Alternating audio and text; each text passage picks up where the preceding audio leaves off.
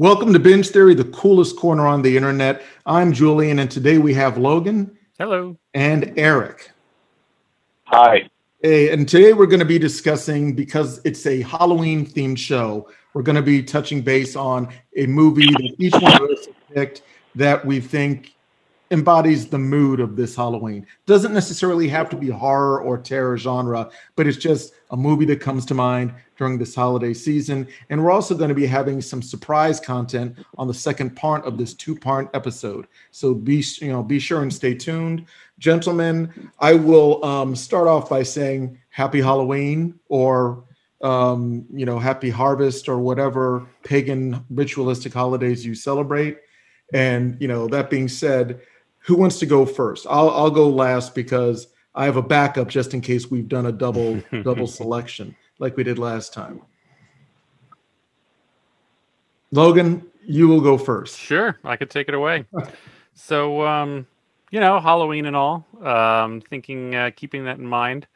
And it's funny because I hadn't actually thought about this movie for a while, but it just kind of stuck with me when we had this topic. And I'll introduce it by the probably most famous quote from it that I know you're all going to know. Uh-oh. And it's, "I see dead people." So I'm going to call out Sixth Sense on this one, I think. Just how it was still kind of at the height of that, M. Night Shyamalan rise to fame before it needed a little break. And it just, it was a well done movie. Bruce Willis just, he's an interesting actor. He is able to rise to the occasion of whatever movie he's in, whether it's this, C level right to, TV, or just huge blockbuster. Like, he just meets it where it's at and is able to pull anything off that he ends up getting into. And this movie was no different. And then going back and I remember we watched it and then had to rewatch it the next night while we still had it rented, just to see oh, he didn't actually touch anything. He really was dead. I like all the things where it was so smooth and so just expertly done, that it really kind of stuck with me. And it came up first to mind when we thought of Halloween. Good pick. I mean, to your point, I think Bruce Willis rises and falls based on the caliber of the film he's in. I would reference the blockbuster film he did with Tracy Morgan. I think it was called something Cops or something. I forget the name, so that tells you how much that movie was. And let's not forget Toni Collette was also in it. She played the mother of Hallie Joel Osment. And and again, Hallie Joel Osment was a phenomenal child actor. Mm-hmm. Going from, he did 3 that I remember as a child. He did AI, from Steven Spielberg, obviously Forrest Gump's son, and of course the child that sees dead people. You're right. That was at I think the pinnacle of M. Night Shyamalan's filmmaking set back in the day. Yeah. And it was one of those ones that makes you rewatch it because you have to, put on a new set of eyes and enjoy that. Good call. What do you think, Eric? Yeah, no, I thought it was a great movie. I recently, watched the third one. And in preparation for that, I went back and watched the first 2, of the trilogy. And I'm thinking of the right movie, right? Yeah. Anyway, and Sixth Sense was. Wait, I'm sorry. I don't think you're thinking of the right one. What trilogy? What movie are you talking? You're talking about the Sixth Sense, right? Yeah. Yeah, well, am I mixing things up? Aren't there? Didn't they do Unbroken after that? Oh no, you're thinking of Unbreakable, Unbreakable. and then they did with McAvoy. Yep. Oh, geez, dementia's killing me. Yeah. And Samuel Jackson. Yeah. No, that was, but no. Am I mixed up? I thought that was the first one. No. Unbreakable was the first one. The second one was with McAvoy about maybe 3 or 4 years ago, and That was You got me, Split, okay. right? come on, help me All out. right. Help me out here, Okay. Logan. Well, that was definitely organic. No, absolutely. It's with McAvoy, and also it starred what's your name from The Witch, Anya Taylor-Joy. I want to Split. say I think it was Split. Split. Thank you, Split. Yeah. I wanted to say Split, and then Right. And then the last one was Glass. boom. Okay. Yeah. But Okay, they're all my bad. It's the same My universe. bad. It's been a long time. Well, no, it can't be the same universe. I'm sorry. It's Bruce Willis. Yeah, he is Yeah, same lead actor. same lead actor and director. Mhm. So completely. Okay. Yeah. All right. So which Okay, one so now that we're back yeah, so Sixth Sense is a little foggy then for me. It's been a long time since I've seen that. Yeah, that was And, almost That's 2000. a really tough day at work. So. Sixth Sense was 1999. almost Yeah. 2000. Right.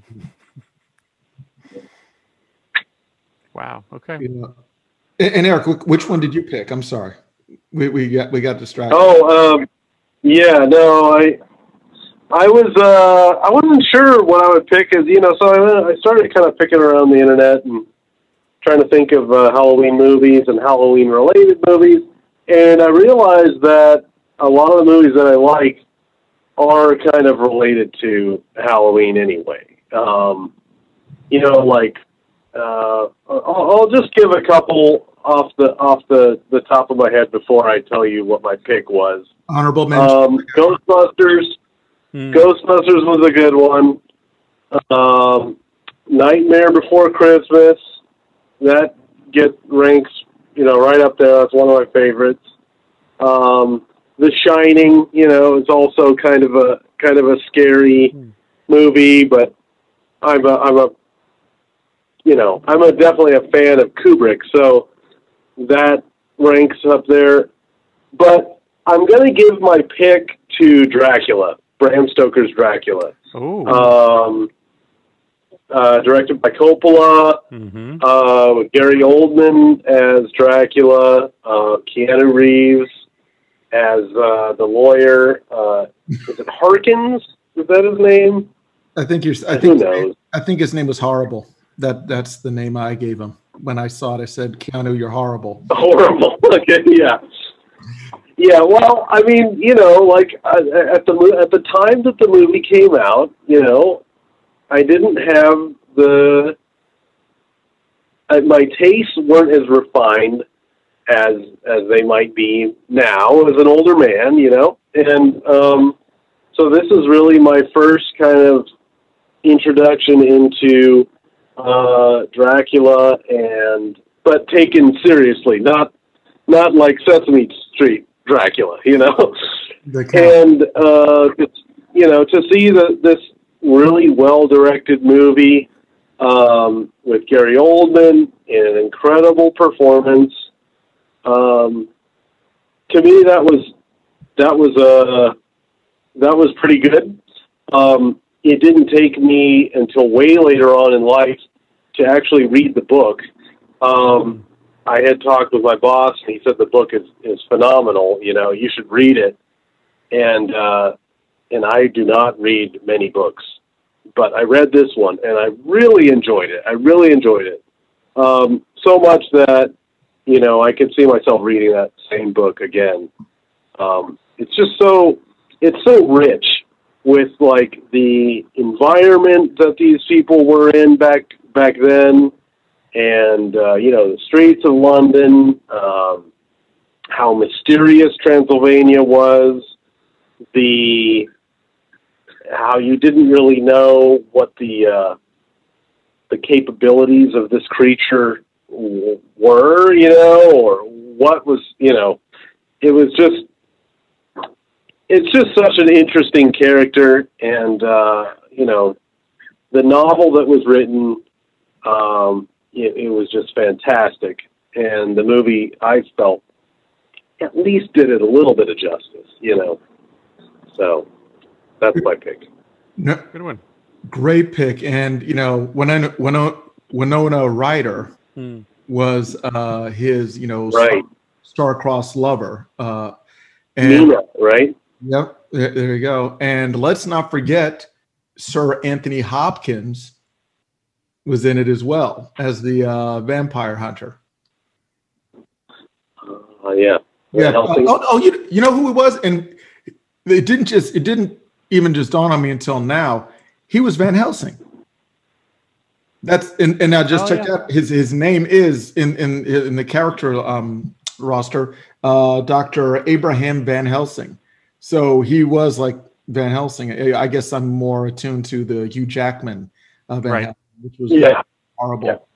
But yeah, to your point, that was kind of the first. Well, not the first, but the one in a long while that kind of gave you that grounded, dark Dracula. I mean, the other one came out back in the 60s. No, the 70s, early 70s, I think. And I forget his name. All I remember is that he played Count Dooku, I think, in the Star Wars franchise. And again, that's some Google. Christopher Lee. Was he? Was it Lee? Yeah. Oh, he might have been in the 60s one, because there were a few Draculas, and I do believe that back in the 60s or 70s, the first Dracula was Count Dooku. And you guys can Google and spot check me on that. But talking about Lugosi? No. That's the 40s. I'm talking about like just like the 60s or 70s. Yeah. Okay. But yeah, Gary Oldman, he can do no wrong in my mind. I mean, everything he ever addresses, he knocks it out of the park. I mean, again, one of my favorite films, The Professional.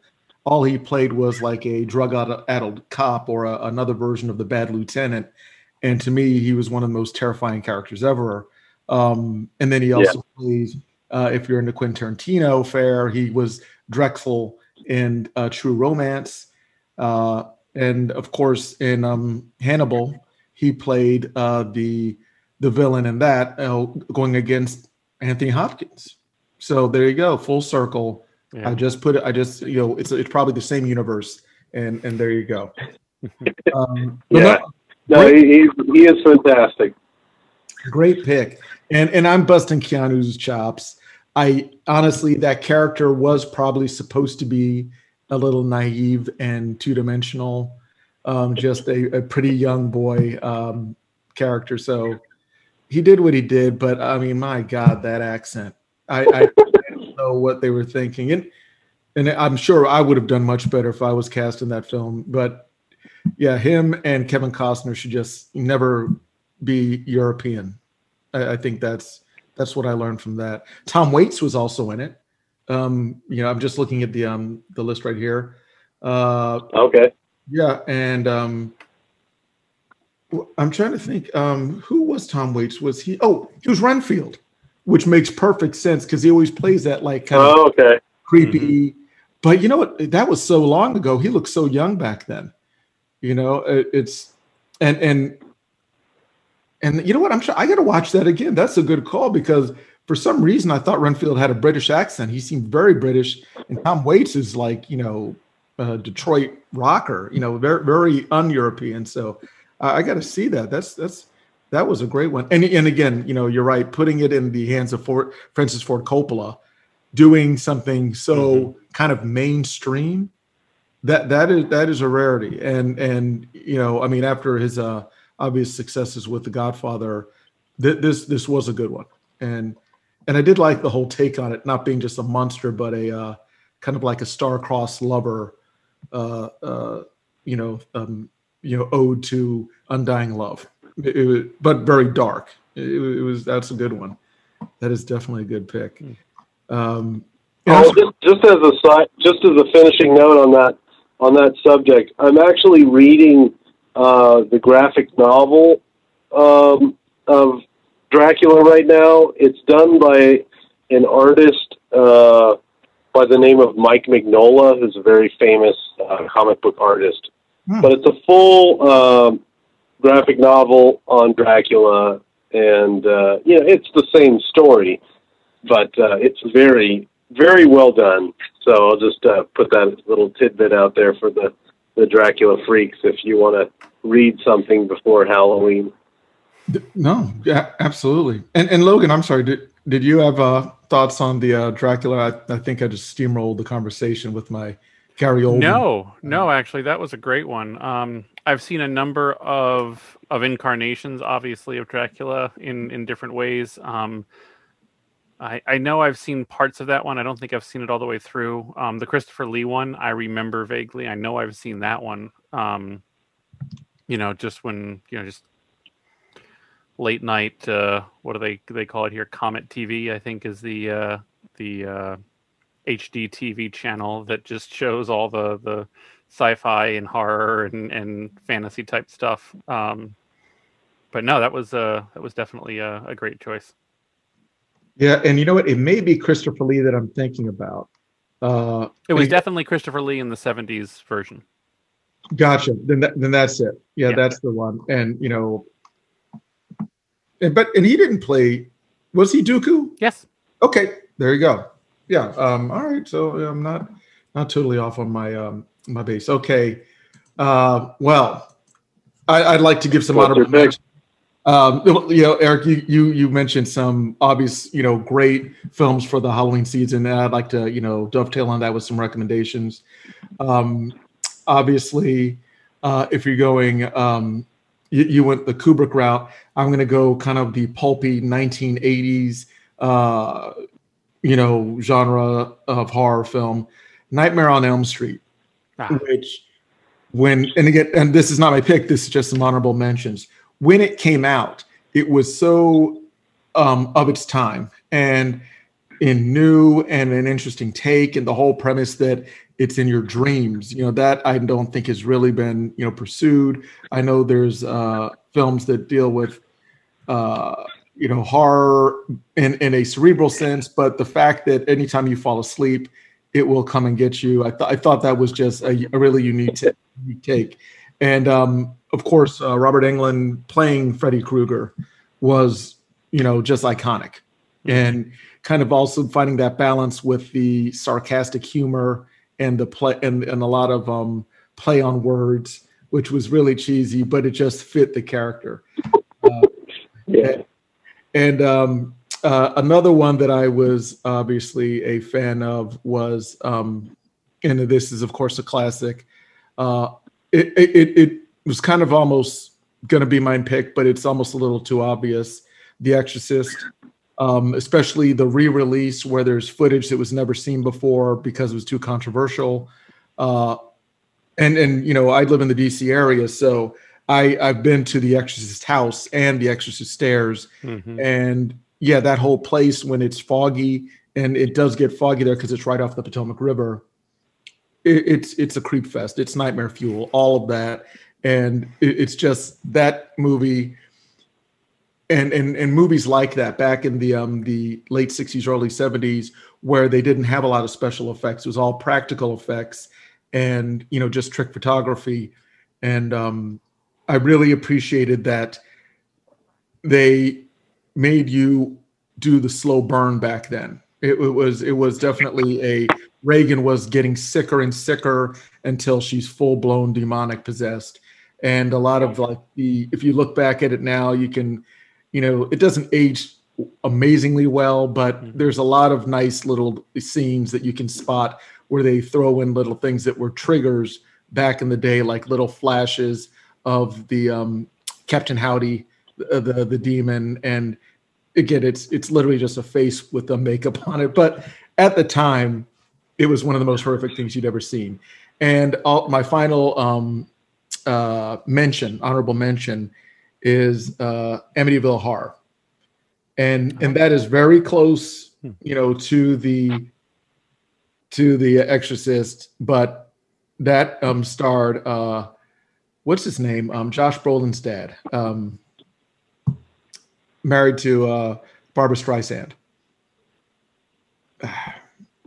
It was a very good film, and also Lois Lane. Geez, I'm just going to say the characters that they played in movies. Margot Kidder.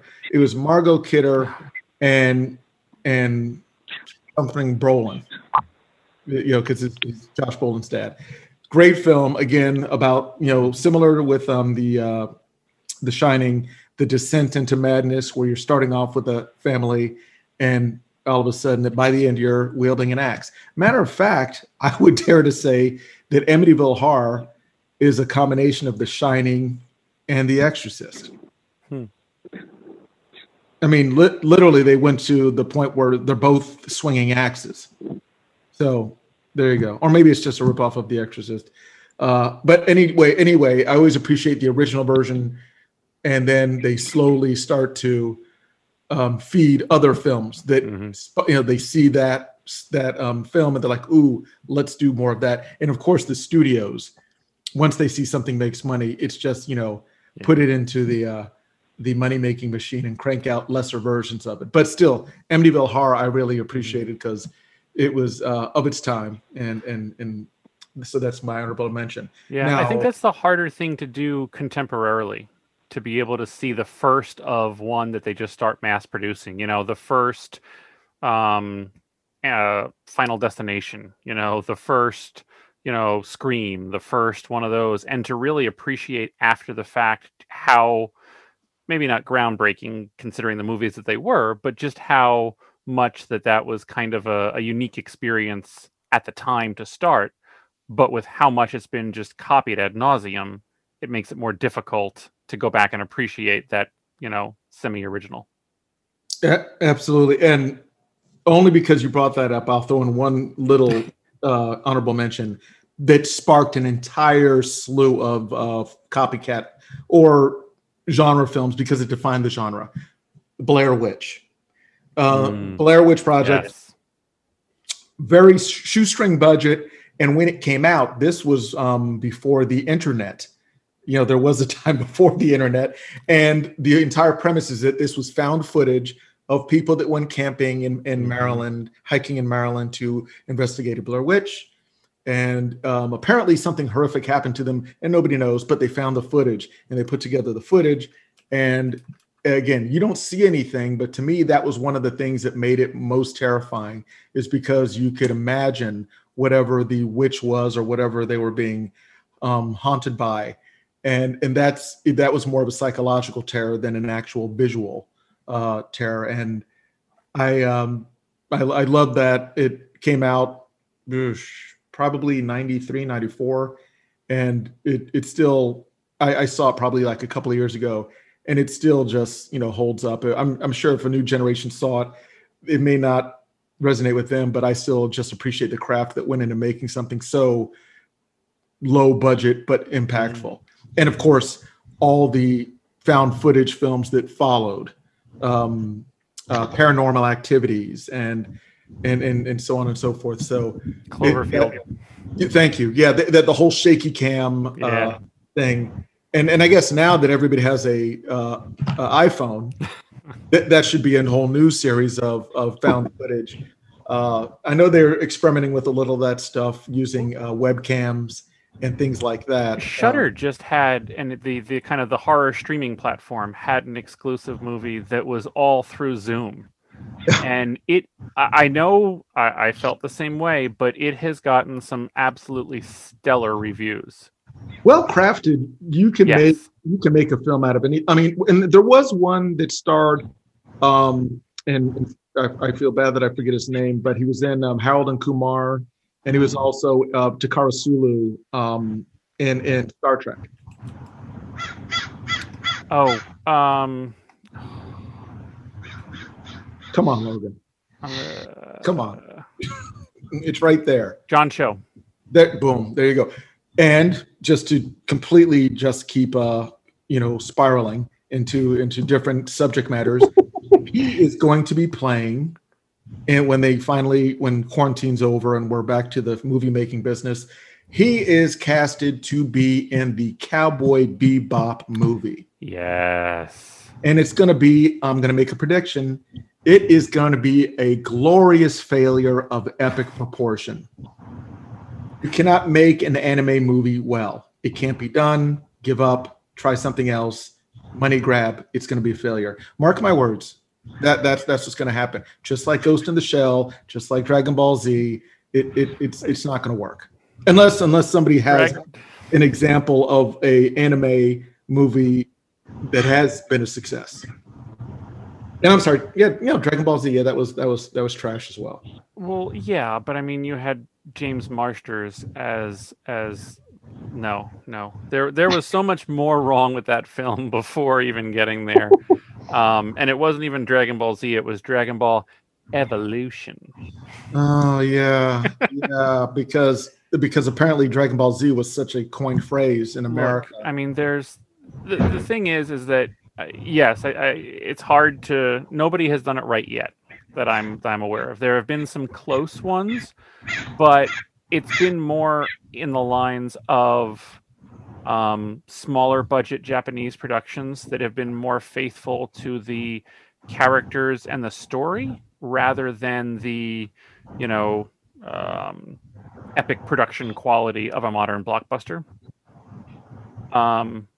But yeah,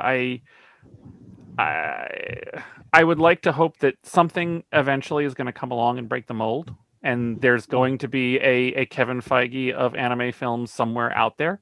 And I am just hopeful that I will see it in my lifetime. Yeah, don't hope for that, Logan.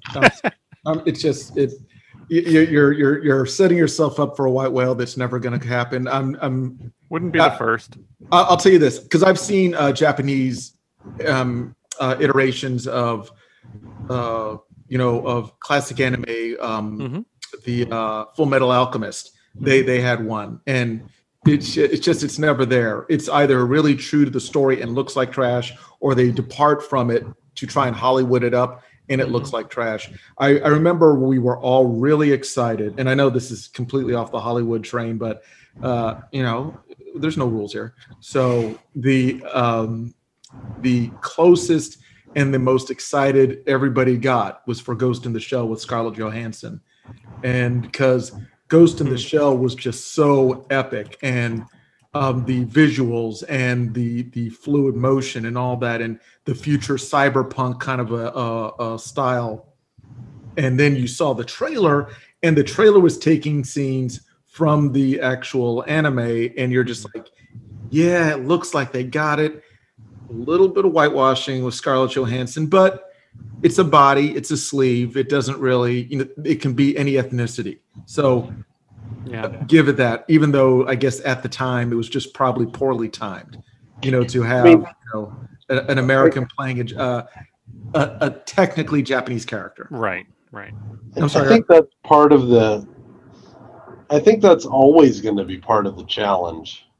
If you're trying to translate Japanese animation into first of all English, and then second of all to present it to an international audience, the Japanese culture is very closed, right? They write African Americans in a certain way. They 100%. Write women in a certain way. They write homosexuals in a certain way, and to try to take that off of paper and put that on the screen, it's just going to look ridiculous in so many cases, I'm reading a manga right now where there really wouldn't be too much cultural danger there. It's this manga called Ping Pong, and it's basically you've got Japanese kids, and then there's like a couple Chinese kids that come over from China, and so they could probably pull that off. But again, it's the subject matter. I mean, I don't know who really cares about ping pong championships. Anyway, I but think I just want to give my perspective because the Japanese like to write. They like to pull in a lot of different racial characters into their stories, but just write them like the way they want to write them. well, and to your point, I think they are. I would say they're more caricatures than Or characters. stereotypes, exactly. Yeah. Oh no, trust me. I have rarely ever seen African Americans represented in a glorious fashion. It's yeah, you wouldn't get away with a lot of that stuff in the 2020 American era. Right. But to that, and I'm sorry, there's also another one that's in the docket, Logan. Hmm. You can get your hopes up to be totally dashed on this. Right. The only thing that gives me hope is the director. Okay. Now, and also speaking of directors, let's not forget M. Night Shyamalan again tried and failed miserably with Avatar. Completely whiffed on that one. And again, this is a skilled director. Matter of fact, I think that Hold on a kind of second. caused him to go into that Obi-Wan Kenobi style, Mhm, Did you say Avatar? Yeah. James Cameron. No, the last Oh. Airbender. I'm sorry, not yet. Okay. Avatar: The Last Airbender. Yeah, I'm sorry, Gotcha. Okay. not All not not the Blue Monkey Dances with Wolves. Gotcha. All right. This Okay. is the Okay. horrible. Continue. Sorry. Yes. No, you're right, and I can't wait for those ones to come out. The new ones he's coming out with. Yeah, I'm sure. excited for the next 4. Well, and again, I get that maybe, but there was an interest in that, and I just don't see that interest. I mean, I may have checked it out, but because it's mostly special effects and the story was kind of just very generic, what are you going to do to top that level of special effects? I mean, sure, I'm playing script doctor here. Mhm. I'm sure they'll make it more underwater based. Yeah, there's going to be underwater avatars and maybe space avatars. It's basically going to be like Fast and the Furious, where they take the same story and they just put it in different environments or introduce different characters. I don't see him really stretching the boundaries on storytelling with alien monkeys. I'm sorry. I mean, the biggest thing about that back when it was I think it was one of the first films that had the 3D done properly. So that was kind of an experience. Certainly the IMAX 3D version of it. And it was one of the first ones that at least I could remember where you actually were able to have an emotional response to these big blue aliens as if they were real people that, and alongside real humans. Certainly you can, have whatever emotional response with, cartoons or animation or things like that because they're representing people or characters. But to actually have it, side by side with actual humans, that kind of broke a barrier there. And I think you're right. We've seen so much more. I mean, so many more films take advantage of that. How much is that still going to be the driving force to empower the next 4 sequels to the levels of success they hope it will be. Right, and you're 100% right. When that came out, just like when Terminator 2 came out, yeah, groundbreaking special effects. It was just a showcase of things we'd never seen before.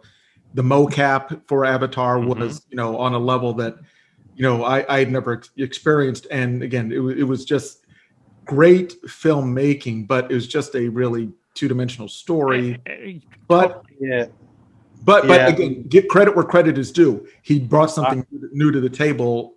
I just think he had so much money and backing that he was and imagination. Mm-hmm. Don't get me wrong. I mean, that's not a small feat to pull off what he did with that scale. I'm sure that's why he had such no-name actors pretty much in there, so we could have focused most of the budget on who was the biggest star? Sigourney Weaver. Probably. I think it's a one-hit wonder. It's a one-hit wonder. I mean, I recall leaving the theater, and yes, I was amazed. But I also went through this period where, like, my eyes, like, they had, and my brain, like, had to readjust to, like, reality before the movie started and after. And like you said, the story was sort of subpar anyway. I'll just offer this. I think the the kind of effects that Christopher Nolan offers when he uses the IMAX camera on screen, Mhm. to me, that is where we should be going as far as these spectacles on the screen. Those shots that he pulls off and blending that into the standard like film format, I think is such a technical masterpiece. That I as a film geek super way appreciate that, you Mhm. know, and I want to see that going forward. You know, that it's funny, they're almost opposite sides of the same coin, because Christopher Nolan has these utterly complex storylines that Yeah, that's true. nobody can follow, and James Cameron has literally, Marines going to Monkey Land. Oh, I'm sorry, what was it? Eritrea? What was the name of the place? Pandora. Naboo? Pandora, and they try to The jewelry store. yes, exactly, and they try to obtain unobtainium. That's just lazy writing. So you're 100% right. Christopher Nolan. Mhm.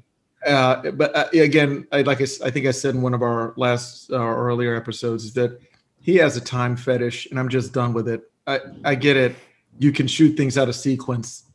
Good for you. You don't have to do it all the time. Stop it, Christopher. We know how time works. No pun intended.